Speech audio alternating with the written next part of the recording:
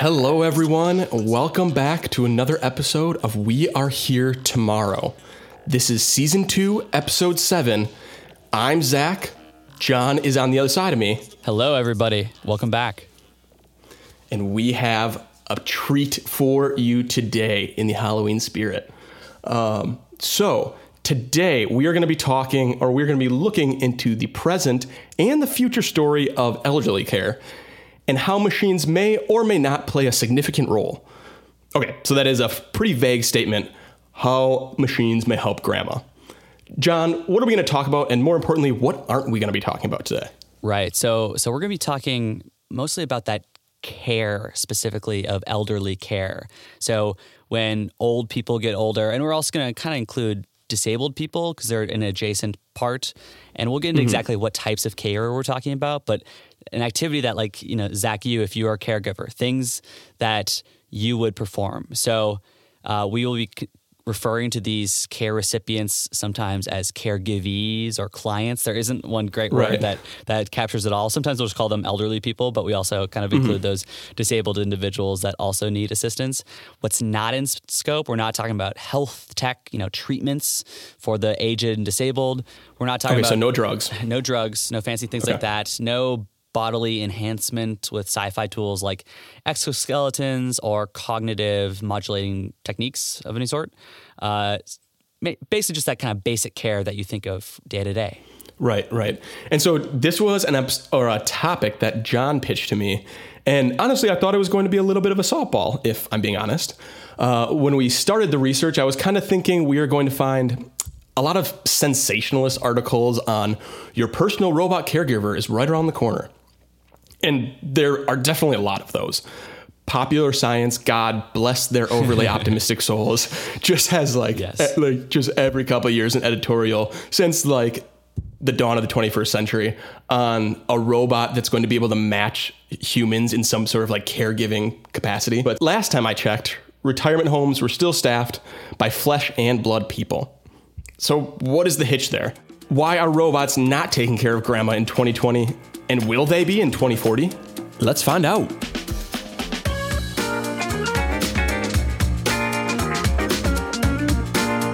As we look forward, I think it's sometimes worth looking back a little bit. So, Zach, I've got a commercial from 1999, 21 years ago, that I'd like you to click on that link and talk me through what you're seeing. He's my pal 2000. Hey, dude, what's up? Let's play games. Blue, green, yellow. He does what I It's say. like a plastic robot. Yeah, oops. 2 points. Yes, flashlights activated. So essentially this kid's virtual best He friend. plays baseball, games, hoops, tickle, guard, flashlight, volley, verb, catch, pitch, reaction, land, box, Easy. Nice job. Hey, pal, what's next? My pal 2000 reacts to your voice, has over 50 things, plays 5 games, and comes with everything here. Batteries not included. Wow. Where was this from my childhood? Well, it was maybe not part of your childhood, but it was definitely part of my childhood.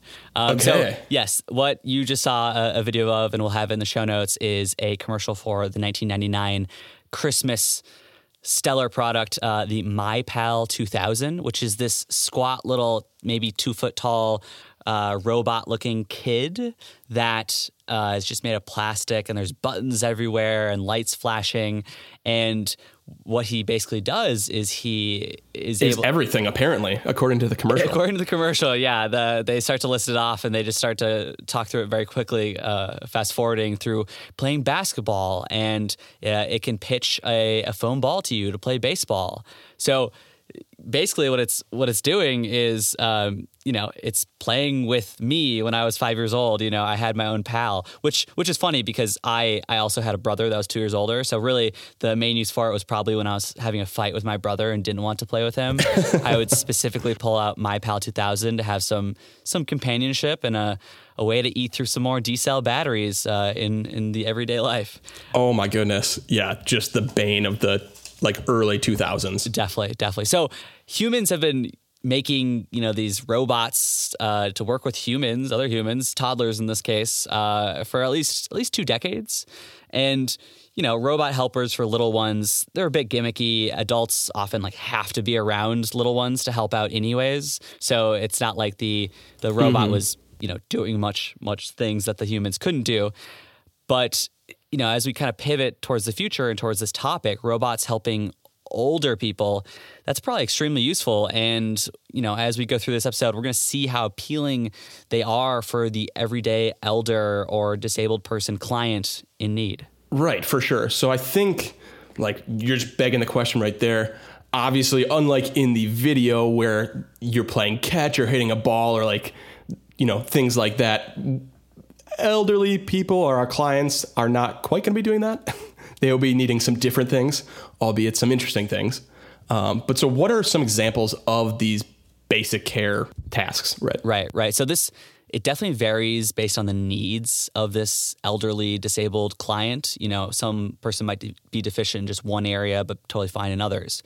And the best framework that I've found to talk about these is something called Activities of Daily Living, ADLs, which is a list of bathing, clothing, oral hygiene, eating meals, toileting, mobility between tasks. And then there's a second tier that's called the instrumental activities of daily living. And these are things that are more facilitating daily functioning. So it's house maintenance, shopping for goods, preparing meals, that type of level. So, and is this lingo in the field, or is this kind of framework that we're coming up with? Oh, it's definitely in a field. I don't know if it's in this field, probably in this field. I didn't make it up by any means. But yeah, it's definitely a framework that's useful. That being said, there's, and all of them are different types of care. Maybe you don't need to do every type of care. Maybe the family is going to take care of cleaning the house every once in a while, or financial services was another instrumental ADL. Great framework. There's some things though that are also outside the framework, and they're mainly mental upkeep, relationship management. So those are kind of all the things that care encompasses for these elderly and disabled kids or adults, not toddlers anymore. Right, yeah. In a way, it's kind of like a Maslow's hierarchy of needs a little bit, where we're covering the base layers, but those upper intermediate tiers not quite getting to. That's outside this framework. Absolutely. And some of those higher tiers of Maslow's hierarchy of needs, if you don't know about it, we'll put in the show notes.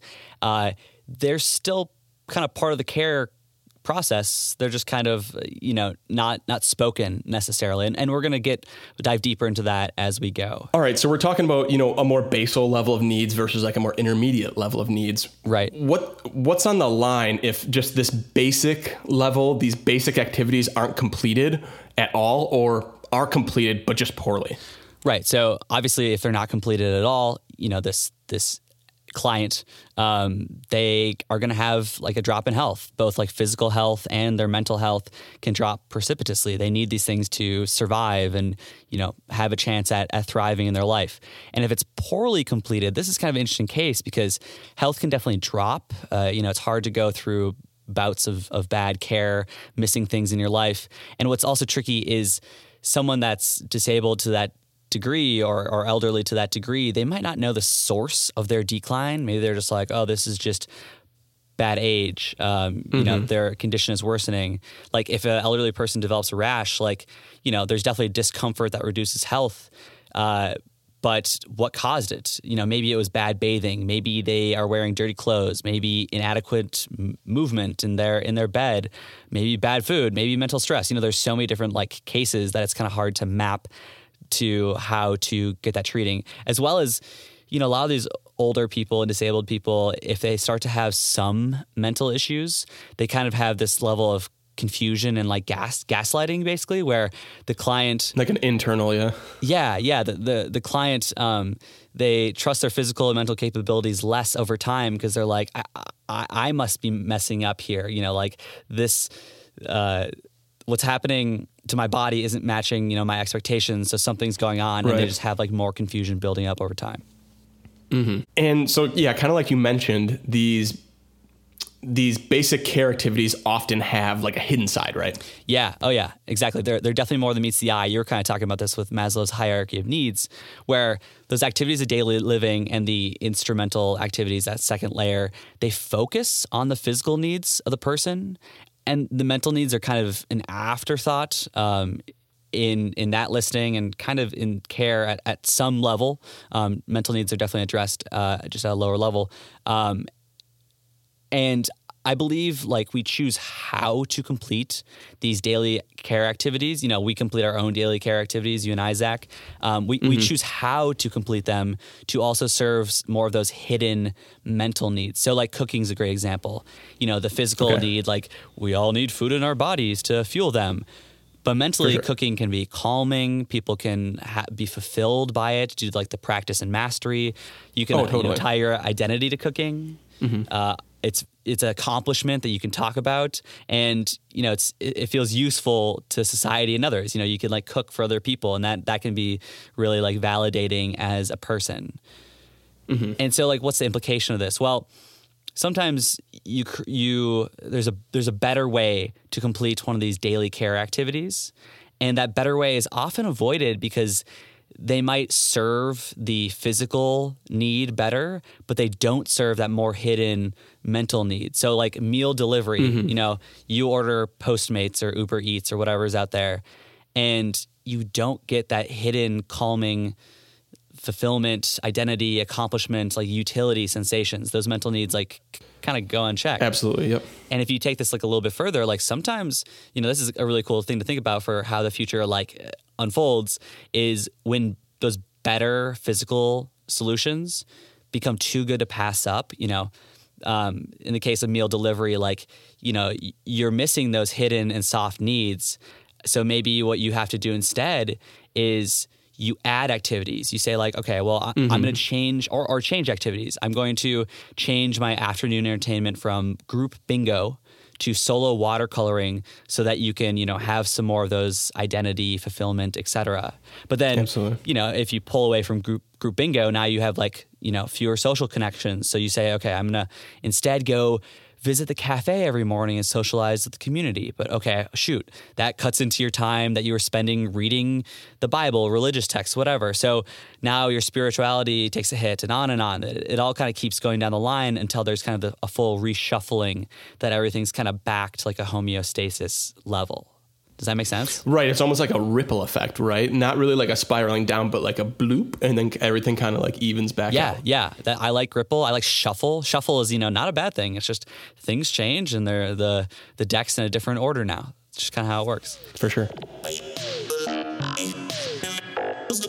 So talk to me from like a bigger picture perspective. Like, what is the scope of this problem?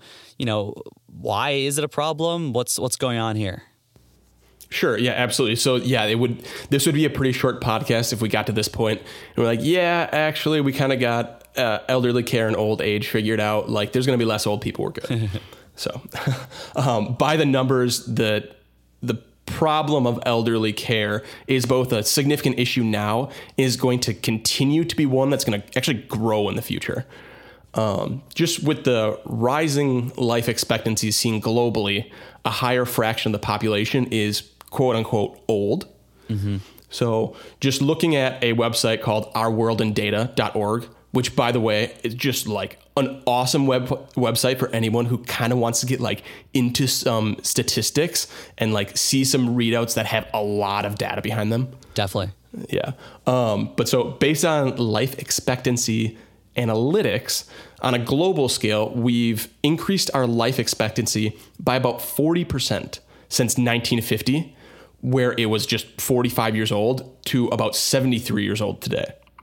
And keep in mind, when we're talking life expectancy, it's the person being born on that day, which is kind of weird to think about, right? But like when we think about life expectancy in 2019, for example, it's a baby born in 2019 will be expected to live to about 73 years of age. Gotcha. So this 1950, 73, oh, I see, 73 today. Yeah, okay. So yeah, some of those numbers are, you know, coming to fruition into today's timeline. The old people are also, right. Yeah, I got you. Right, yeah. But so anyways, during this time from 1950 to today, the percentage of people over the age of 65 has gone from 5% to about 9%. Wow.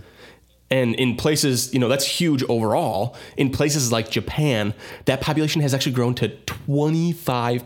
Sheesh. Which is crazy. And apparently I was looking at a couple other like more recent pointed articles, and they're pushing like into the thirds, which is nuts to think about. Like 1 in 3 people. Wow, yeah. And I think I've seen numbers that say people in Japan's just kind of like ahead of us in this trend. You know, they have very old people and not many younger people. I think they've had like doublings or maybe even triplings of the people over 80 years old in 2 decades time. So Right. It's pretty severe amount that are needing help. You know, if your population is tripling, you need a lot more workers in that space. Right, absolutely. And we're not going to go into why that is necessarily. There's a variety of reasons why Japan is kind of like this outlier. It's a little bit of a prediction of like, cautionary tale of what might come ahead, but also probably not going to be seen as pointedly, in other places. Right.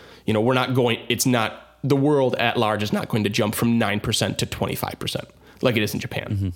So kind of like you were shooting for, we're not staying young longer, but we're just kind of being old longer, which is weird to think about, but I think definitely true in this situation. This is also compounded with another thing, that younger generations are having less children, so the elderly population is actually growing faster than the generation that should be taking care of them.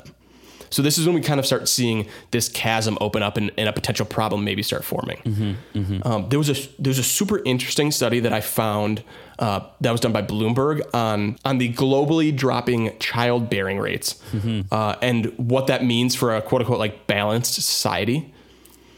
They do some sort of socioeconomic analytical wizardry and essentially boil it down to this. Since the 1960s, when we kind of say modern technology or modern society more or less began, or more or less like we came into that era. Yep. Since 1960, modern society has needed each female to bear 2 children. In the 1960s, this was not an issue. The global average was at almost 5 children per female, which is, but fast forward to 2017, and almost half the countries you would consider developed actually now average less than that magic number of 2. I know Japan is definitely in that category. I know they have their population is declining, even though that their older population is increasing. There's that trade-off there that is right. Kind of scary to see, I guess, for some things. I mean, we'll just adapt and figure it out. Yeah, and it's not just places like Japan where you're also seeing this elderly population explosion, but places like France and Italy, for example, which is not a place you'd maybe consider as being, overwhelmingly anti-child or, anti-sex. But in the same time, there are a lot of other cultural factors that are just weighing into people not having as many children. Yeah. And that's obviously a big issue because those children, they go on to become the workers that help the carers. If you have a big piece of your pie that is old folks needing care and the other part of your pie isn't there to support that, old group, then you suddenly have, let's say where your old person or your client, if you will, to aid ratio might have been like 4-1. Now it might be 8-1. And all of a sudden you're like, right. Oh, shoot. How do we take care of this? Are we going to spread everyone thin like that and have bad care for decades? What's going to go on? Right. And they're absolutely experiencing that in Japan right now. Right. Where it's definitely a question of how economical can we be about our caregivers' time. Right. So, and just as a side note real quick, this is not an argument saying that women need to have like more children or this is somehow like a social burden of them. This is just like culture as a whole. This is kind of where things are going. And there's a lot of different reasons why we're going in this direction. It's not necessarily bad. It's just different. Right. But slowly and also very surely, these elderly generations are beginning to outweigh these caregiving generations. How do these developed countries around the world avoid this age imbalance? Maybe like stepping back a little bit, like how do they take care of old people in general is maybe a good way to think about it. Like what are those current solutions? And, there's kind of like 3 different groups. You have, and this is a classic all over the world, is the family steps in. In a lot of different cultures, they're trained, or it's the cultural norms that like the kids, the grandkids love taking care of their parents. So, Right. or grandparents. So the family steps in and, maybe it's periodically like, daily visits to grandma across town or weekly visits, whatever it might be, or it could be persistent, like grandma moving in with her son and daughter-in-law. Then there's also another option is like third parties are brought into the home. There's a huge push for aging in place is the term some of them use, where For sure, absolutely. the old person knows their home. They want to stay there. They need help. So instead, they're going to bring a nurse. They're going to bring a home health aide, a personal care assistant into the home to help out. And then kind of the third main option is having like a third party become the home. So you have nursing homes or assisted living communities where everyone is grouped together, and that way you can provide care a lot more efficiently. It's kind of economies of scale. If you have all of these people needing care together, then Right. you can. There's some issues that happen, but it can be more efficient having them all together and taking care of them together like that. Right, kind of like we mentioned in Japan, right? They're just trying to be economical with the caretaker's time, the few caretakers that they have for this larger population. Absolutely. So there are, some other limitations as well to this, to different people stepping in or caring for these elderly clients. Yep. Yeah, totally. Each of those have their drawbacks. They're not perfect, especially as the number of caregivees, goes through the roof. Like, what's going to happen? For sure. Yeah, absolutely. Just like thinking in terms of the percentages that we were talking about earlier, right? Like in globally, it's about 9%. And in Japan, you have about 25%, right? Yep. And just think of your grandparents. You've got 4 grandparents. Think about having to live with one grandparent in your house or possibly 2 versus having to support all 4 of them. Right. Like that there would be a much larger chance that you have all 4 of your grandparents that need support. And that is just not only a lot of work to care for 4 people, depending on what they actually need.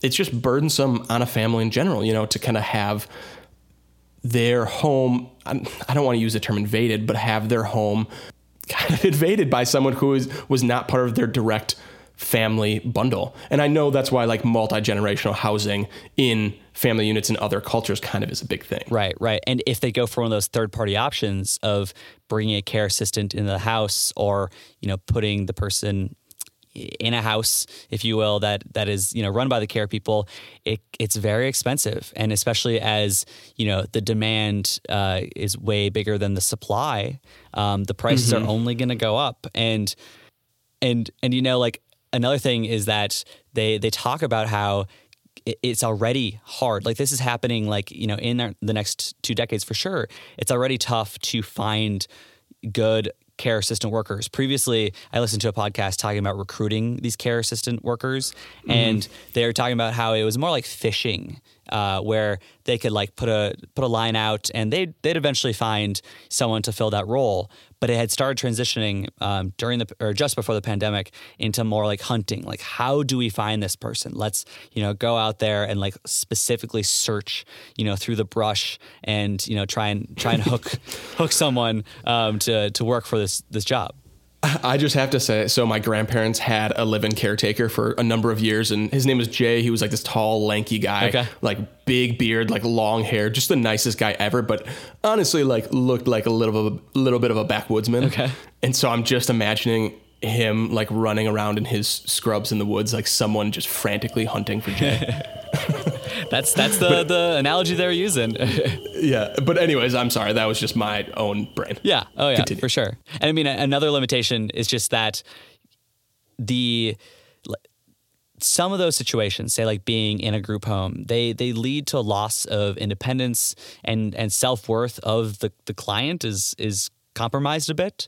So those are kind of the 3 things. Like, these current solutions, they're very burdensome. They can be very expensive, and they can kind of compromise on some of the autonomy and, self-actualization, if we're talking about Maslow's hierarchy of needs for the client and family, et cetera. Right. So I think like we're kind of trying to pivot, as we always do in the podcast, a little bit and saying, like, trying to flip the page a little bit and seeing, like, can we be overcoming these limitations through science, technology, what have you? Right, exactly. And technology is the basic approach in this situation. In the case of like burdensome care, humans can offload some or all of that care task onto the right technology. Work saved can be way more than the human work needed to create, implement, use, and maintain the technology. So you can save potentially. This is kind of like tech's approach. They're hoping this pans out. We're going to explore further if they actually make it happen. But they're hoping that they can save a lot of man hours. That's the thing that's really limited right now. If they can save a lot of those, human hours, then they can take care of a lot more people. On the expensive side, the whole thing with technology is a lot of technology are products, and product basically has this concept of productization where you spend a ton of money up front, a lot of upfront resources, time, et cetera. And after going through implementation and years of ongoing use and maintenance of that product, because you made 1 million of those units and sold them all off, all of that upfront cost and implementation, et cetera, that's spread out over each one of those, say, 1 million units. So the actual cost per unit can be a lot lower, even though you spent so much time on it, because you just keep repeating the same product over and over and over again. And that can easily be way less than, the actual cost of paying for humans, going through training, having to pay for organizing those people as well. So as long as tech can, follow some productization line, they should have a very good route to be cheaper than humans. Right. A lot of times we find, like, in our episodes that it's that first upfront investment that's sometimes the biggest hurdle with these technologies, right? Absolutely. There's so much to do to set a product up to start running. Right. And then on the third one, the kind of independence, self-worth, self-actualization of the elderly person, tech is really cool because tech systems can be designed to be dependent on the commands of an elderly or disabled person. And if tech's that way, it can become an extension of the self. So people, they talk about this with a lot of pieces of tech, even with old people already, very basic tech. The care recipient can be independent of other people and feel independent as well because they're controlling the tech bots.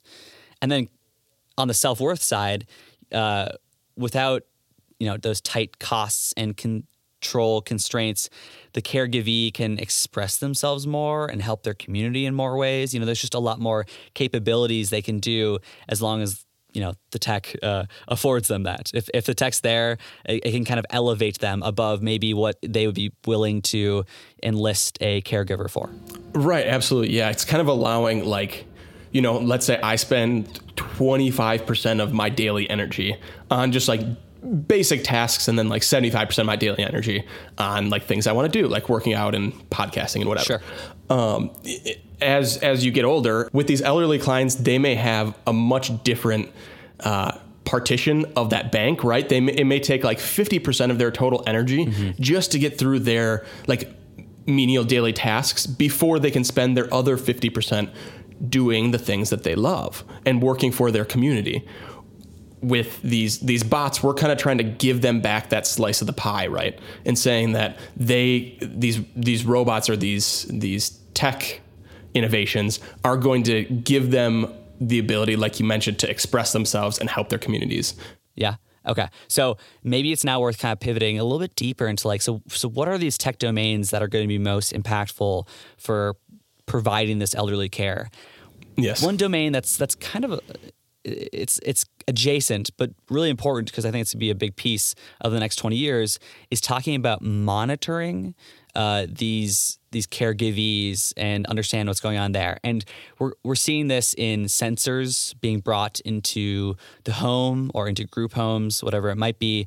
Like you have your Google Assistant and you have your Amazon Alexa products, and you're also seeing some emerging like elder specific sensors measuring things that like the faucet's on and off, the gas is on and off, the electricity is spiking or not. And all of those can be kind of, included to to learn a little bit more about the patient. You're also seeing sensors on the body. So the Apple Watch is kind of the furthest along in this, where you have movement monitoring and it's monitoring your heart rhythms. Surely there's more products in the pipeline there as well. I kind of call back to episode 1, 2, and 3, where we have this continuous monitoring of like what's happening in our body. And you don't have to go listen to episodes 1, 2, and 3. You can just trust us. Yeah, skip them. But like I think it's was it the newest or the second newest Apple Watch actually had some sort of like fall detection, right? And where they could actually monitor like a fall or a spill, and then if there was a certain amount of movement or not, right? Right, exactly. And that's kind of the next piece, the third kind of big advancement tech domain within monitoring, and it's interpreting that sensor data. So in that case, basically they're taking that movement monitoring data and they were interpreting, deciphering it, and they're able to say like, this is a fall. This person falls, and we're going to call 911 if they don't cancel it in the next 5 seconds or something along those lines. You also have Amazon has an Apple Watch kind of really basic version that is estimating the conversational tone based on audio snippets. So taking this data and trying to pull out these rich, useful things out of it is definitely a big place that technology is rising in the monitoring space. If that sounds a little bit supervillainy, we're coming back to Jeff Bezos, so don't worry about it. We absolutely will. So another tech domain is robotics. This is the thing that I think, if we think about, we're replacing a caregiver, how are we doing that? It's a robot, So we have robotic hands and limbs and legs that are improving, and they need to be able to navigate and manipulate the human world that we work with. You also see robotics having their own sensors and their own brains to understand the situation and plot out a course to navigate and manipulate, what's needed to provide that care. Mm-hmm. And then also on the robotic side, you're starting to see human-robot connections being improved that allow the caregivee or caregivers, the client or the nurse, whatever it might be, to instruct and kind of communicate the needs or the intentions or what to look for as needed. And then the third domain is human and pseudo-human interfacing, kind of similar to the robotic connections, but this is a little bit different, where one of the things I'm including in here is social networks. Right. Very basic, but really important for some of those softer things. We'll get into that. And, social networks are communicating with loved ones and other useful people. Another piece to that interfacing with pseudo-humans is companion avatars.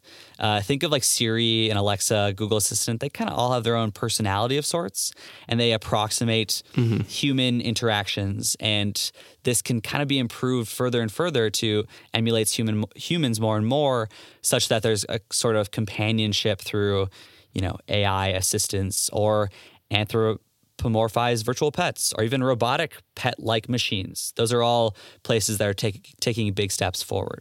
Right. Just think of like the 2020 Tamagotchi, right? Sure. So that's kind of where things might be going, and we're kind of, alluding to where there's some movement being made. But Zach, what are we up to today? What types of care can we start to provide with this technology, or what's kind of the current roadblocks? So as you're hearing John talk about robots and robot connections and robot hands and limbs and legs, you might start getting ideas of Rosie, the Jetsons' Robo-Maid, or maybe you're picturing your grandmother's personal C-3PO. So let's just say that this is the goal. What is the care that would be expected of them? Personally, the physical care is what I think of when this topic came up, and that's obviously evident in the pop culture references I just made. Mm-hmm. So, boiled down, the clients are looking for help with these ADLs, right? Like John talked about up top. ADLs, activities of daily living. Right, exactly. So let's look at something relatively simple chore around the house, like doing laundry. Now, folding a shirt might be second nature to you, but can you remember a time where you didn't know how to do it? Yes. John's like 3 months ago. How to, you didn't know how to move your hands to get that perfect trifold, or the fact that jeans are folded differently than sweatpants. Is that a fact? If I'm outing myself as a laundry Nazi, I'm so sorry. But anyways, so these tidbits are examples of two sides of this challenge of physical help. Number one, can the bots physically do the task? And number two, do they know how and when to? Do they have the know-how and do they have the finesse to pull it off? Let's tackle the easier problem first. Do we have robots that can physically do this task? Do we have the dexterity? Do we have robots that have fine motor control, kind of like our hands or kind of like the human experience? Right. And the answer to that, honestly, is we are really, really close. This is one of the few times in researching for this podcast that I've looked into a technology and been able to confidently say that we are well on our way to being pretty damn good at this. Today, I would say that the robotics currently at the frontier of dexterity are good enough to be helpful, but not quite good enough to be replacements. So what are we talking about today? Who are the big fish? We are going to be dropping in some demo videos in the episode notes, and there's some pretty amazing ones out there. I would definitely give this a look before you go through. And we're actually going to take a look together at a couple of these short ones, and you can watch with us. So number one, John, you can kind of start opening that up. Number one is Shadow Robotics. It's a Jeff Bezos funded venture. I told you we were coming back for him. Specifically, the product is called their Dexterous Hand series. They've been making rounds on the internet a lot lately, thanks to a particular demo that we're going to watch that they did with the Amazon CEO. And I'm going to be honest, it makes him look a little bit supervillain-y, kind of like Lex Luthor. So these will be in the show notes. They're glorious. I watched these videos, and basically what you're seeing is Jeff Bezos puts his hands in these giant gloves, and the gloves are digitally, connected to these other hands. And Jeff Bezos is able to grab a ball and put it in his other hand, and there's super good responsiveness between these digits and where the hands are moving from. It's quite a cool experience. And Jeff Bezos is actually feeling the ball in his gloves, even though he's a table away from the actual movement. Right. Yeah. So, I mean, like, jokes aside about the product, what Bezos demonstrates in the video, honestly, is absolutely incredible. The arms that they have in the video are nothing new. We've had similar robotic arms like that for the last 10 to 20 years. In fact, I would assume that Shadow just sources these arms from another company, but their bread and butter is the hands. And what's insanely cool for a mechanical engineering nerd like me is how graceful and precise the hands are. I would really suggest taking a look at the videos again so you know that we're not being just overly optimistic here. One thing you might be saying is, well, it looks like the hands, weren't perfect. Bezos definitely almost drops the ball when he tries to move it from one hand to the other, right? Right. And now that you're thinking on this track, isn't that robot that Jeff Bezos is using probably just a metric ton of money? So Shadow tackles the first of these issues very well. In the case of Jeff Bezos almost dropping the ball, it seems to be an issue of calibration. Basically, it wasn't used to being operated by Jeff. And even if it was perfect, let's say, or excuse me, even if that was as good as it gets, it's pretty darn impressive. Like, you can think about how a baby starts to progress and use their hand and develop manual dexterity. That takes years. I feel like parents would be even more impressed by looking at this robot. They're like, wow, that's just as good as a 5-year-old. Like, that's pretty darn impressive. And it will only get better. Having 5-year-old dexterity is not bad. Yeah, absolutely. Kind of like I mentioned earlier, like, I think we have the ability to be helpful, just not like fully replaceable for the human hand, right? So like a 5-year-old can like do some care tasks, but not all of them. Right. Exactly. So what Shadow Robotics is doing is using AI, as always, along with something as simple as a camera to learn tasks just like we do, John, just like you mentioned, children learning tasks. Instead of just mindlessly moving servo motors based on a dumb program, the system is actually able to, quote unquote, get used to the faults in the system. So these faults could be user-based. Like, if Jeff Bezos has tossed the ball back and forth during a learning session, the robot might have become more fine-tuned to exactly where he is in the virtual space. Right. However, these faults could also be mechanical. So no assembly, coming from someone who is a mechanical engineer, no assembly of parts is ever perfect. Even if the part is off by only a fraction of an inch, all these little fractions of an inch can stack up to big problems. Mm-hmm. But the more precise you need your parts to be, the more exponentially expensive they are. So to give you an idea, I tried to hunt down the price for the system that Jeff Bezos is using. Okay. For the one arm hand combo, I landed somewhere in the neighborhood of $300,000. And he's got two arm hand combos for both hands. Is that right? Yes, exactly. So Jeff Bezos is playing with just over $500,000 worth in hardware right there. Wow. Yeah. So artificial intelligence is actually the intuitive solution for this issue as well, although it's not being seen, or at least it's not being showcased by Shadow Robotics. Instead, we're going to hop over to UC Berkeley with their robot cutely titled Blue. Blue. Okay. Yes. We will post a video of Blue as well. Blue is by no means as impressive as its cousin over at Shadow Robotics. Again, we'll put the video there and to show you, you can take a look for yourself. Where Blue does shine is its price tag. It has 2 full arms and 2 pinchers for $5,000. What they essentially do is instead of spending big on precision-made parts, Blue's creators have taught the algorithm to calibrate to its hardware. And I was trying to figure out how to explain this in a non-technical, non-engineering way. And what I landed on was basically think of the algorithm having to get used to its hardware like someone in a Freaky Friday situation might have to get used to a different person's body. Yeah, right? That's genius. Right? Sure. Like if you were to go, hop into a new body and use your muscle memory to write your name, it would not look like your name. Right. Yeah. But if you are watching, having feedback from your vision to see how your pen moves, you could probably write your name just fine over time. Right. Yeah. You'd figure it out pretty quickly. You're just like, oh, my fingers are a little bit longer, or like. Right. So anyways, on the topic of control of these robots. Right. Transition to that second piece that's super important. Exactly. AI is, kind of course, going to fall into play here. I do not want to turn this, and I think John agrees as well, we don't want to turn this into an AI episode because, quite frankly, we have no idea how far out really good AI actually is. So that does throw a slight amount of cold water on the MadeBot in the near future. But I think the industry is already gearing up for AI to be a long ways out. So companies like Shadow Robotics are already starting to focus on telepresence, basically being able to control the robots from a distance.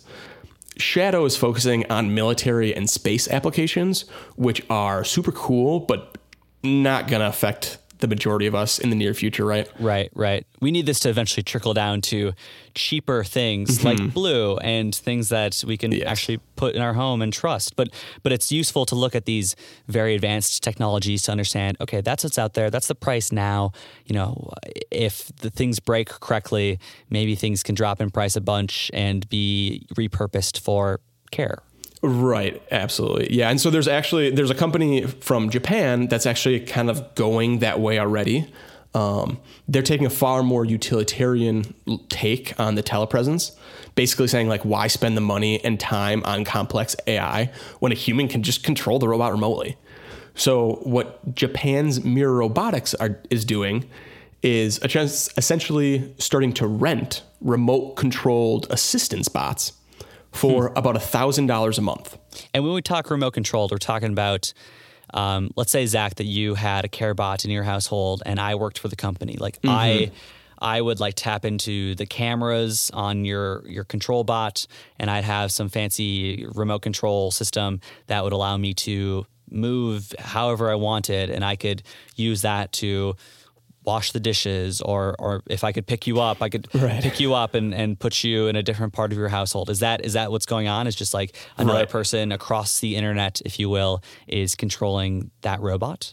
Yep, absolutely. Yeah, that's exactly what it is. Just think of like a video game only. On the other end, it's not, The Sims, but you're actually taking care of a real life elderly person. Huh. But so their plan is great in theory. Now, we're again going to post this in the show notes. The demo videos for Mira are extremely lacking. The video, or the robot rather, is like very cute looking, definitely has that Japanese flair, but is extremely slow, extremely underpowered. The control that the telepresent operator has seems to be good, and they seem to have like a decent level of dexterity over the machine, but it's just, so the software behind it doesn't seem to be the issue. It just seems that the hardware is really, really lacking. Which makes sense. Like, this is the control portion. We're saying that the control is elite. I mean, a human's behind it, controlling it. It's pretty darn easy to tell this joint to do that and move a robot as you wish. Now, if you were to pair that up with something like, Shadow Robotics or some other fancy things like Blue, maybe, you have a winning solution. Right. Absolutely. Yeah. I think that's what I'm hopeful, at least that's what's going to happen, is that a company like Blue, like you said, something that's definitely looking to be at the consumer level in terms of pricing, can, merge and interface with this Mira Robotics a little bit to kind of give them both sides of this coin. Gotcha. Well, great. So speaking of optimism for the future, John, let's talk about that right now. Where do you think we'll be in the land of tomorrow? Right. We'll get into where we believe we might be. But first, I want to watch another video with you, Zach. This video is a little bit longer, so we're going to fast forward to Zach's thoughts after the video to see what's going on. Okay, we're back. Zach, you just finished that 5-minute video. What did you see? Okay, so it was an elderly woman with clearly a caretaker robot named Ben. And the video begins with them dancing. It clearly appears that like he's really her only companion in this house alone, that there maybe was a spouse at some point in time. But there's like, I can't quite put my finger on it. While we were watching the video, I said to John, like, it kind of reminds me of The Watchmen almost a little bit, but then like halfway through gets a little bit of a Black Mirror vibe. It's just kind of like this little 5-minute vignette showing, I think, a lot of maybe different complexities of what it would be like to have this like ever-present robot assistant. Right, like she tries to sleep in and the robot keeps trying to wake her up. Claudine, you need to get up. Like, yes. Why didn't you get up this morning? As when I prompted you to. And there's kind of this weird like, who's in control, who's got the authority. Yeah. But also she's dancing with a robot. The robot extends his hand theatrically to, take hers, and they go off to dance and kind of take care of her troubles, if you will. Yeah, it almost seemed like I also got like a purgatorial vibe almost, where she was like, I just wanted a second, I just wanted a little like break almost from like the monotony or like the extreme scheduledness. And like, that wasn't it. Like, nope, we got to be on schedule. Like, and there's that robot unfeelingness of why would you need that second? Right. Yeah. There's like a lack of autonomy, honestly, there, where she's like, I want to do this thing, sleeping in a little bit, and it won't let her. Anyway, so that was just kind of one look, a Black Mirror-esque spin of these kind of tensions. That is how one group in France thinks, things might go in the future with CareBots. But as far as what we think, the future trends are honestly kind of hard to pin down, I will say, tech-specific ones. It feels like a pre-Tesla moment in this industry. What do you mean by that? So like Tesla, famously making really good electric cars, and tons of auto manufacturers have kind of come in and also decided, okay, we're also making electric cars. We're moving to all electric, things like that. But before Tesla really entered the market, there wasn't like a ton of movement. You had, Nissan Leaf and kind of little people making small products that work here and there, but it hadn't taken off. It hadn't sparked, the TNT of a market. But the market demand, it feels inevitable. Electric cars are going to be coming, elder care, disabled care, something needs to happen in that space. Maybe tech needs to be a solution. We'll see. There's probably other ways to potentially solve that issue. Also with Tesla, it's not like there were any crazy tech advancements that were needed. And it feels similarly here where, you said that the control of a robotic system like that, if that is possible today, we'll go into deeper on that. And the, ability to manipulate and kind of navigate the human world, that's also, kind of possible. It's on the fringes there. So it's not like there's any crazy scientific advancement or physics or whatnot that has to happen. It's just kind of understanding which product formula will click with that market, as well as, we need to do market development. There isn't a elder tech market that's already easy to find and easy to navigate towards. Yeah, so, speaking of Tesla and autonomous cars, it kind of reminds me of like that argument of will cars, if cars go autonomously, will all cars on the road need to go autonomously? And kind of like ruining the evening drive or the leisurely drive, right? But anyways, just a little thought. Yeah. We'll talk about those relationships of like, is it going to be robot only for this care? Mm-hmm. And we're actually going to talk about that in a second. And in order to have these tech specific trends are hard to pin down, we're going to do a 5 futures. So momentarily we're going to get into that segment once again. Mm-hmm.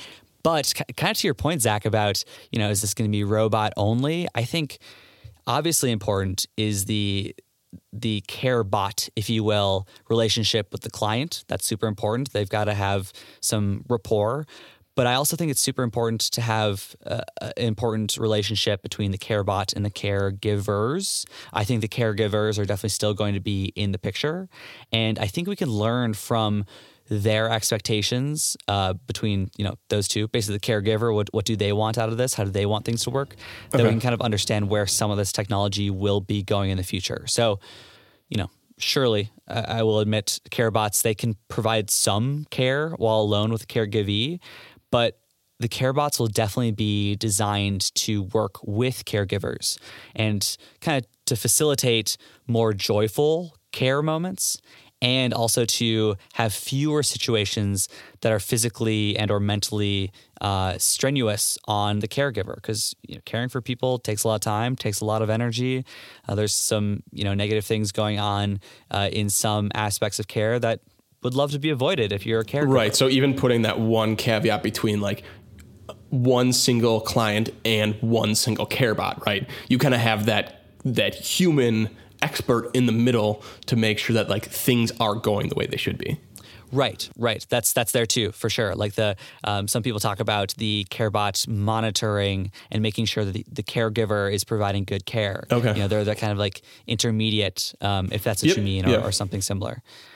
Another piece for this like care bot caregiver relationship is it's really dependent on the client needs. So, for example, if a caregivee, a client, has mild dementia, then that care bot will be in the background focusing on maximizing the caregivee interactions. They're just kind of playing a support role, scalpel, and they hand over the scalpel, whatever it might be.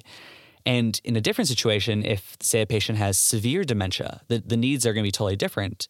And the caregivee usually needs way more help that's physically and mentally more stressful.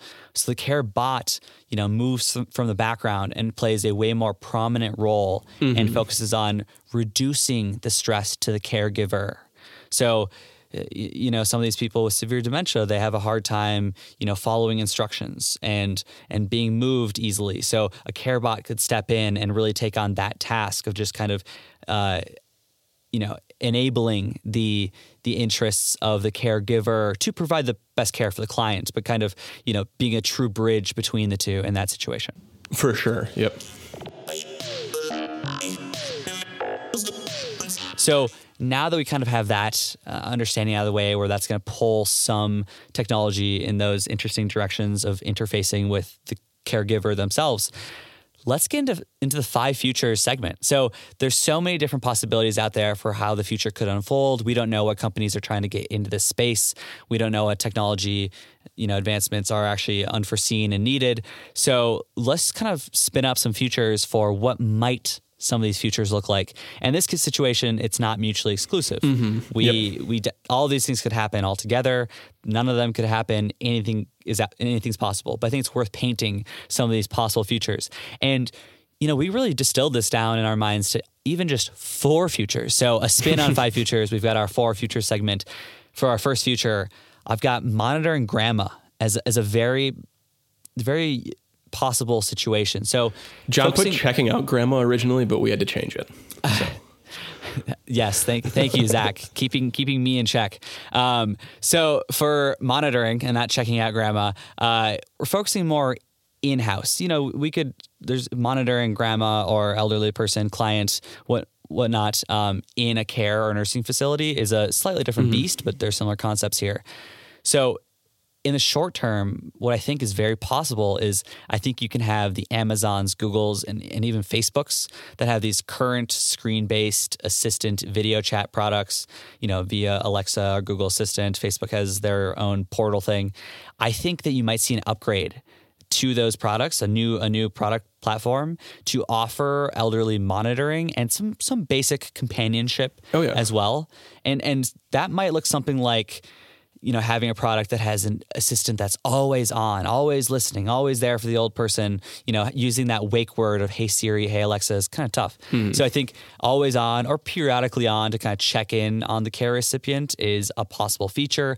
I think you might see a friendly avatar, be this assistant. They're embodied into a pet, an animal of some sort, or maybe, a cartoon person. You might see some basic things like a larger screen. You might see way more cameras or other privacy forward sensors that start to allow the assistant to check in greater depth on what's happening in their household, how the person is doing.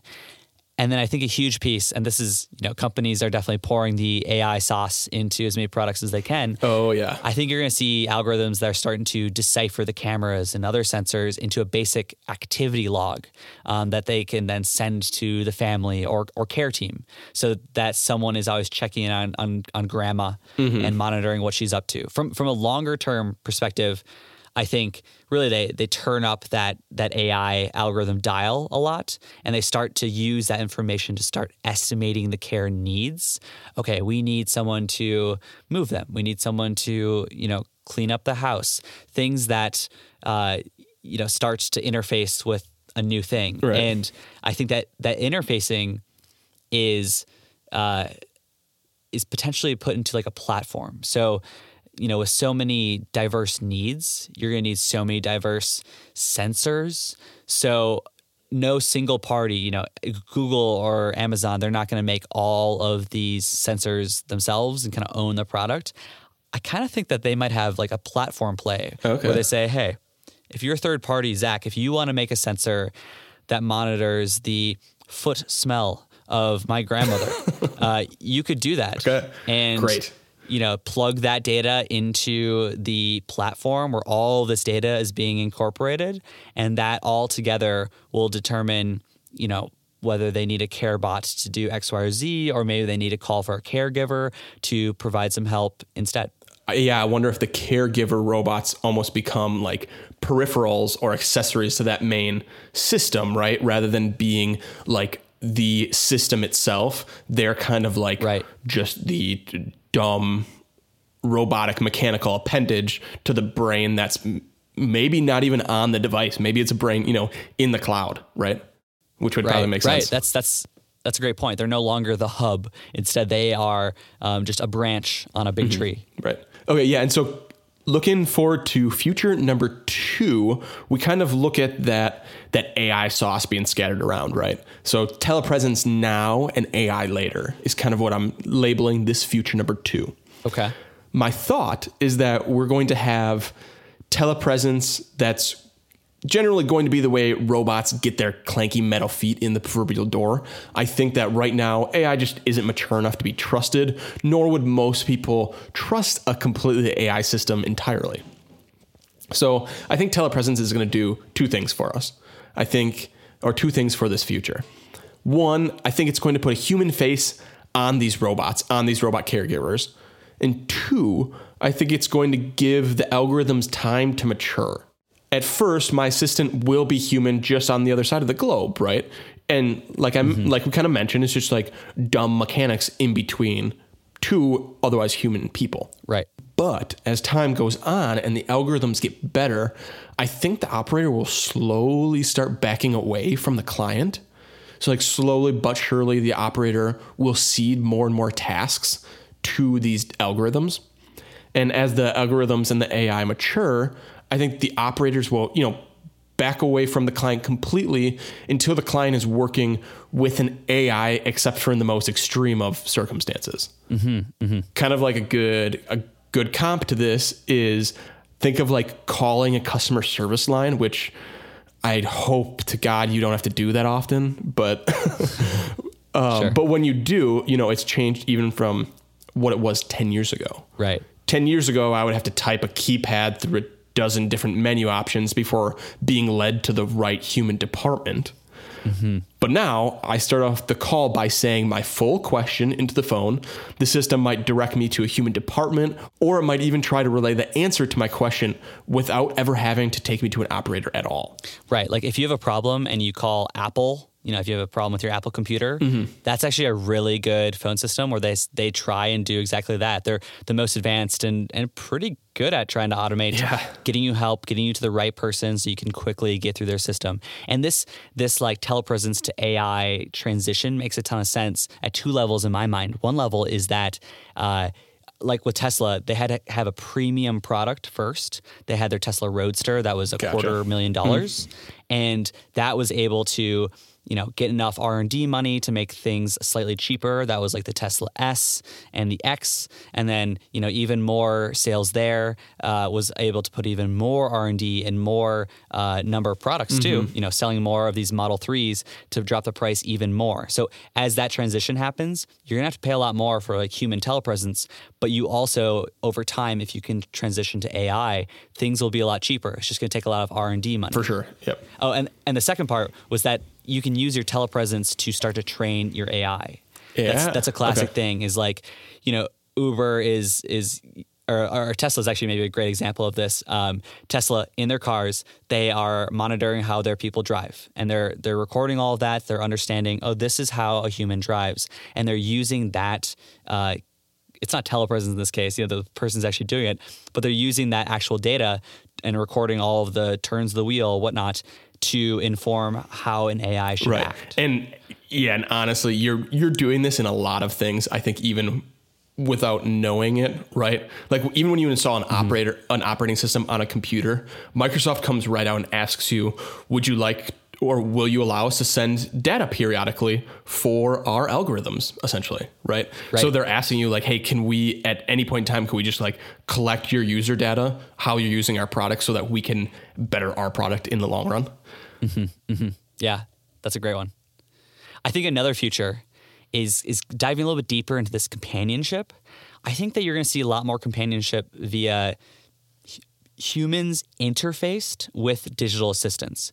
So what I mean by that is basically like if I'm a product manager at Facebook, I have the ability to create something that plugs into Facebook. What I'm doing is I'm making an Alexa-like assistant to connect elderly people, disabled, whatnot, better onto Facebook. There's, real people on Facebook, family, friends, whatnot.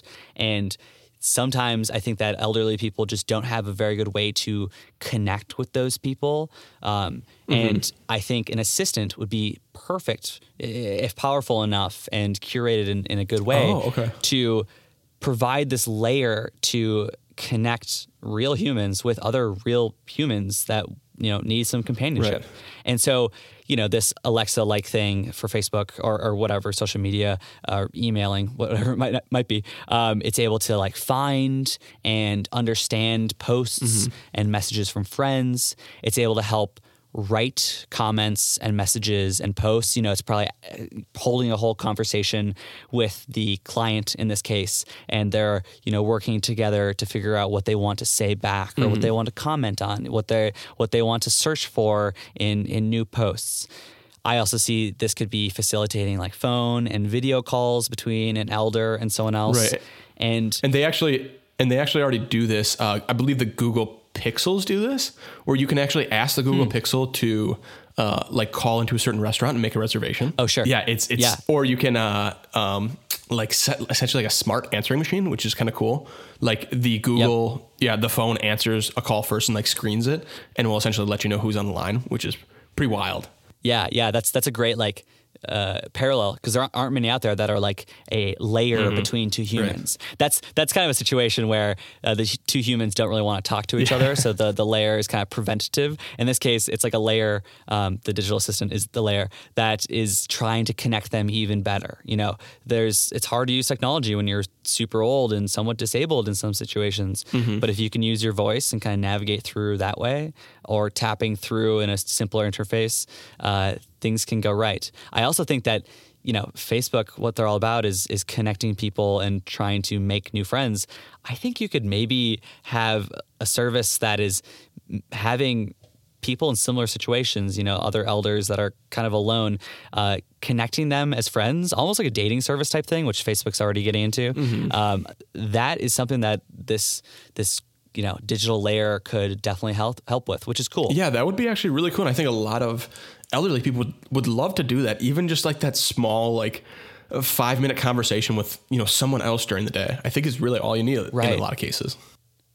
Yeah. That deeper social companionship via those like human calls or messages or whatnot, as well as you get like a light, you know, companionship way more frequently by just interfacing with the assistant. That's kind of another person that you can talk to, that they're not, you know, worth that much, but there's some value in always having that kind of frequent voice to talk to. And anyone who's sitting here thinking like, I don't think I would get that much use about, you know, talking to a robot or talking to a companion, you talk to your dog all day. Right.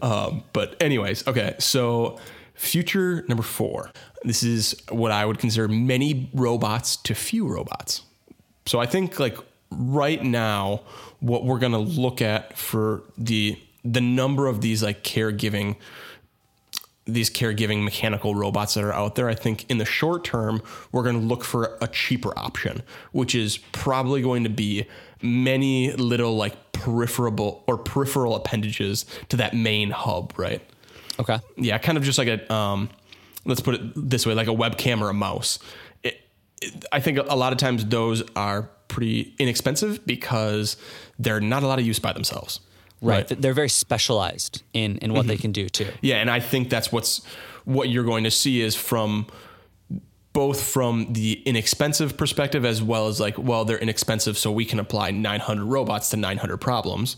Right. You're going to see a lot of these different types of mechanical robots. But I think as we go on, I think we're going to start seeing some of these units start integrating as manufacturers start biting off more functionality. You know, similar to how like mobile phones slowly but absolutely took a hold of like the personal photography space. It wasn't really a surprise to us that happened, but the first cameras on the first smartphones were terrible, right? But as time went on, the greater cash influx probably increased their innovation speed, and they've been basically able to supplant the digital camera space in less than 10 years, right? Right. So like a parallel here is like, okay, well, maybe you had one robot that cleaned the bathroom and you had one robot that cleaned the kitchen. Well, you know, the next generation of robot might be able to do both. So things kind of start to like solidify here, and suddenly you can kind of have a multi-purpose robot that can do all of the cleaning and it can do all of the movement and do all of these things together. That kind of it gets rid of the like specialized products. Right. Yeah. And I think just like we see again with phones or with a product that goes from kind of being a single use to a multi-use hub,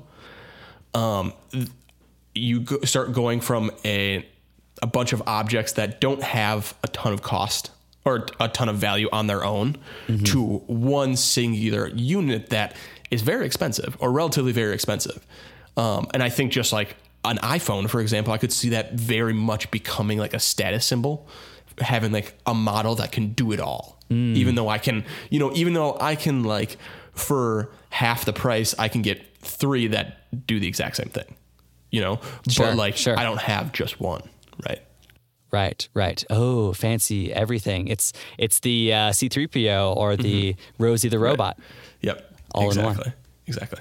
So now we want to go into a quick little new segment. Not sure if it will survive into the future, but we're calling it Far Future Fanfiction. And what this is about is, we usually try and look within about 20 years. That seems a little more realistic. But sometimes it's fun to just look a little bit further past that. See what might be happening, further out and, more uncertainty here. Yeah, let's get crazy with it. And what's so interesting about this age wave that we're going through with the boomers, starting to become old and become a huge proportion of the population.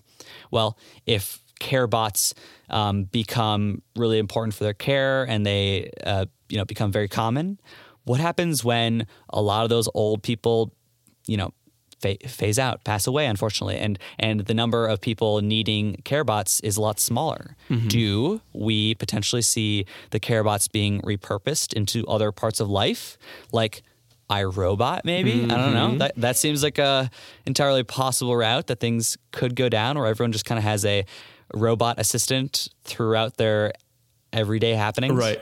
Yeah, and it could be like a situation too where this is their foot in the door, right? You get used to a robot assistant because one takes care of your grandparents. Like, suddenly it's not weird that one is serving you a burger at McDonald's. Right. True. Yeah. It's the social norms definitely change if that happens. So now I think, as we always do, we want to take a look at some of the societal impacts that these caregiving robots may have on our culture, on our society, and on the people of the world. So right. I think number one, I think this is more of a societal implication, and one that I think we look at when we are looking at adoption of a new technology by an elderly generation. Mm-hmm. But I think this might be one of those things where your gut reaction and the research don't align. Personally, I've dealt with the elderly and technology. I worked in IT for the university during my undergrad. And if you ask my grandparents, I still volunteer as an IT consultant. Of course. We all are. So I've seen the range of reactions to new technology. And yes, there's definitely a correlation between age and openness to this new technology. But what the research on adoption of new tech by older generations has actually said is really interesting. See, by the numbers, all age groups pretty much responded unanimously. The biggest indication of adopting a technology is how useful I perceive the technology. Okay, makes sense. Right, yeah. The difference, I think, is, in the range of expected outcomes when using a new technology for the first time, right? Because even though that's what the research says, I think from a lot of anecdotal interactions that we've all had, we maybe don't think that at first pass. Correct. Mm-hmm. So what I think is happening here is if you try handing the brand new top of the line iPad to a 7th grader and then to a 70-year-old, I think both individuals have a full lifetime of experience with technology. So why does the 70-year-old proceed with caution while the 7th grader has already updated or uploaded 2 TikToks and has downloaded 20 different games? I think this is happening because the 7th grader has grown up with technology that's pretty darn good. Apps rarely crash, devices rarely break, and if they do, there's easy replacements. A lot of it's software-based, so you can't really break things. I think they play around on devices as much as they want, and there's not a whole lot of actual damage they can do. Right. They have this big freedom to operate. And for that reason, they just bop around exploring little things here and there. Oh, what if I change this setting? Right. Oh, what if I did this? Right. All the time. And on operating systems that are made to an iPhone, for example, is extremely locked down because they don't want people messing around with a lot of the computing power that actually comes along with it. Mm-hmm. Now, look at the 7-year-old. They were around before there was a digital recycling bin where you could just magically reincarnate accidentally deleted files. They've lived through the Wild West days of computers, and I think that's a huge deal. When they pick up the new iPad, they're just constantly on the lookout, their heads on a swivel. They want to see where they can go wrong, where this technology is going to burn them, like their PC did back in 95. So I think like looking at that adoption is just a really good thing to think about when you're looking at how this technology is going to impact society. I think it's going to be much more embraced by elderly generations than I think we think it is, but I do think we have to make those steps to ensure that there is an understanding and like a trust. Right.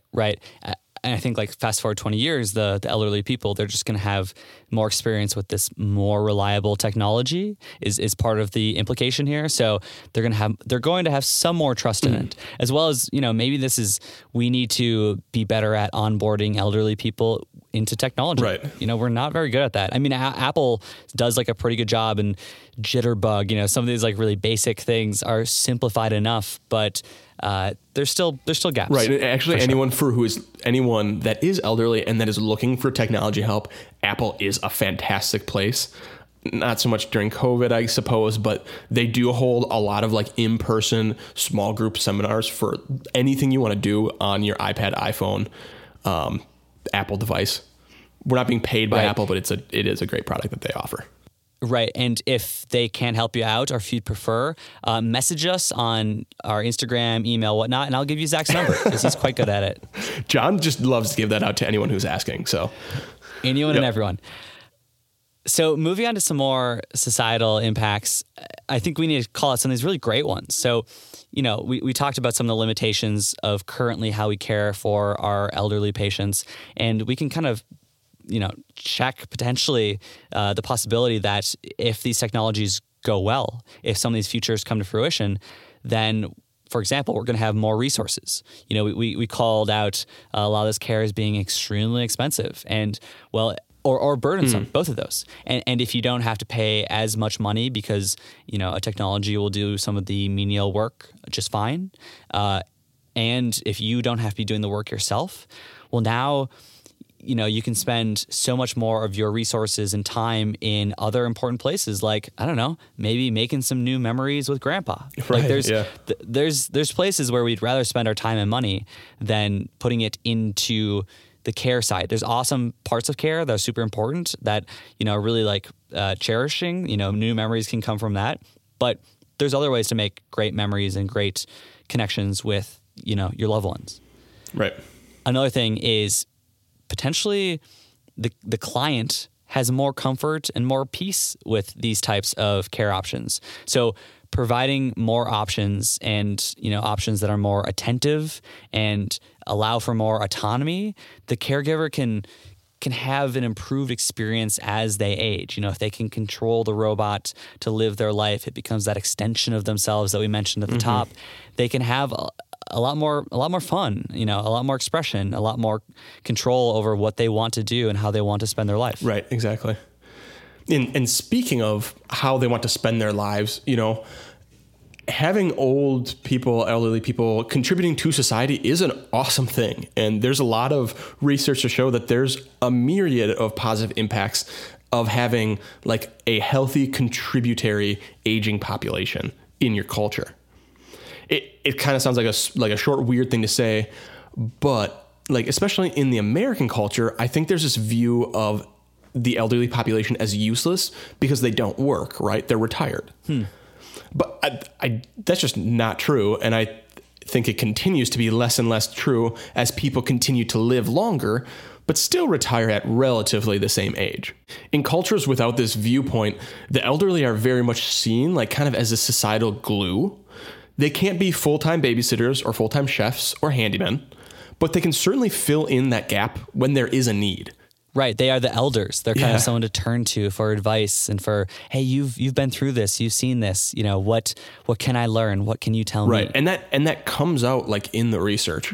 Cultures that have multiple generations working together in frequently in these situations report having much higher levels of community cohesion, as well as an increase just in like generational knowledge, like kind of passed down. Sure. From, personally, I have grown up with like multiple generations of carpenters before me. My grandpa and both my dad are very good with wood. So being able to like work and learn in a shop with my dad and grandpa when I've had the time is honestly like one of the most rewarding things. Yeah. And it's really cool just to like learn about this craft that they've been like honing their entire lives, right? Yeah, that's a really cool experience that you get to, stand on some local giant's shoulders a little bit and take it to the next level and pass it along if you so choose, et cetera. Yeah, I think we have a tendency to like throw those connections out sometimes like as old fashioned. And I think it's like really short-sighted of us to do so. I think those are some super positive possible outcomes to society. But obviously, we need to talk about some of these, potential pitfalls. Like Zach and I, one of the reasons we picked this topic is the ethics community is abuzz of a lot of very possible things that caring for our elders with technology can go wrong. And so we distilled some of the ones that we thought were the most important and impactful and that really jive with us. We're like, yeah, that does make sense. That's worth for sure looking out for. And one of those is thinking about like the soft needs. We talked about at the very top, those activities of daily living were more like the physical tasks and the mental ones were an afterthought. Well, I kind of think that can unfortunately continue potentially. And so think of it this way, CareBots, they function and they rely on data to identify the needs, to perform tasks, verify the tasks were completed well enough. And then also consider that if CareBots function that way, what gets measured gets managed. So if they see that a certain client, client's needs and care cannot be measured well, thus translated into the data that the CareBot's using to function, then that need may slip between the cracks. So these, data-friendly tasks, something that can be measured easily, like, reminding someone to take a drug on schedule or relocating a client, those will be completed well. But if a measurement tool is insufficient, if it's kind of hard to measure that need, or if the characteristic for that need is, too amorphous and soft, I think is a good word, then the management might be more lacking over time. So we really need to pay attention to the soft needs of older people, especially if, technology becomes their first interface with care. We definitely need to be putting a lot of checks in to be like, is the mental side really getting, and soft side, whatever that might be, are they really being cared for? Right. Like in that Ben video, that's kind of what that's exemplifying, right? Is that like while this robot is on top of it when it comes to like taking your meds and things like that, it's completely insufficient to like aid in that mental health help, right? Like that, right. For example, the Claudia or whatever her name was, like she just needed Claudine. Claudine. Yeah. She just needed a second. Right. Yeah. Yep. Which I would say that second was pretty darn good for her mental health, and absolutely insignificant in the grand scheme of things. Right. Definitely. So Zach, that summarizes everything that we wanted to go in depth on in this topic of, care for elders, disabled clients generally. Talk to me about what you're kind of taking away. What do you want to talk more about in the future? What's really interesting to you? Would you love an article about? What I really want to see is somebody try to put all these individual pieces together. And that's my big takeaway here is with a lot of these technologies, they're a lot more less mature, like less fleshed out, disparate parts. And, maybe sometimes in the We Are Here Tomorrow section, we envision a path 20 years from now where those pieces are maybe coming together to build a better product. With this topic and with a lot of the technology which we talked about, it almost seems like we're right there. And it just is going to take that push to bring those pieces together into like maybe a more cohesive unit. Or maybe they find out that cohesive general unit is going to be really, really hard to do. Right. I think that is really fascinating to think about. Like, we're there, right? Yeah. We're there. Like anytime now, like something could come here, and you would love to see someone just try it out. Basically, someone try their hand at being Tesla and just saying like, we're going to really push this electric car market forward and see what happens. Right. I think that's really cool. Additionally, what I think is really cool about this is just how many opportunities are in this space. There's so many places where old people, they aren't the ones making companies for themselves, unfortunately. Yeah. They're old and retired and maybe they don't have the capacity to make tech for themselves. And I think that, there's so many needs here and so many opportunities that I think it's really cool to be like an elder in the next 20 years, because I think you'll start to see a lot of companies say like, we're getting into this space. There's a huge market here with a lot of disposable income and a lot of needs and a lot of, use for society. Let's start to appeal to them and see, let's interview them. Let's see how they want to live their life, all of these things.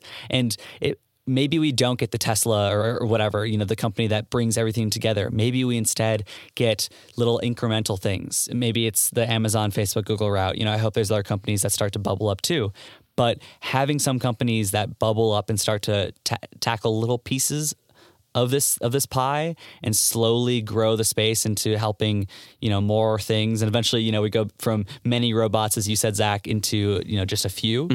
I think that's a really admirable route to take, and I would love to see more people push towards that, and definitely get those older people in the conversation for what they want, because it's going to be tough to really find a balance with the technology to match what old people, clients, disabled people, whatever it might be, to really fit what they're looking for. Absolutely, yeah. I'm really excited for where the technologies that we talked about and the concepts that we talked about in this episode are going, like actually right in the near future, like right around the corner, actually.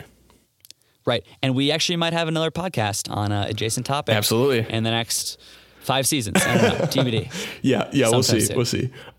Another thing I'm also very excited to see is how the audience responds. So please write to us, whether it's a correction, a question, a fun fact, or just a bit of feedback. We would absolutely love to hear it. Absolutely. So you can send us an email at weareheretomorrow@gmail.com, or social media, human to human, probably no digital assistant interface. You can follow and tweet at us at WAHT Project, and see us on Instagram and Facebook at We Are Here Tomorrow Podcast. If you want to hear more, We Are Everywhere podcasts can be found, including Apple Podcasts, Spotify, Stitcher, and many others. Stop by your favorite site and subscribe. And if you stop by Apple Podcasts, please leave a review, because it helps the podcast immensely. Absolutely. And want to see what others have to say on this topic? Go to weareheretomorrow.com and subscribe to our newsletter. Each time we release a podcast, we pose a question that's somewhat related to that week's podcast and open the floor to hear you. On behalf of John and I, thank you everyone so much for listening this week, and be sure to join us in 2 weeks with yet another awesome episode. Peace out, everyone. Absolutely. Call your grandma. Yep, call your grandma.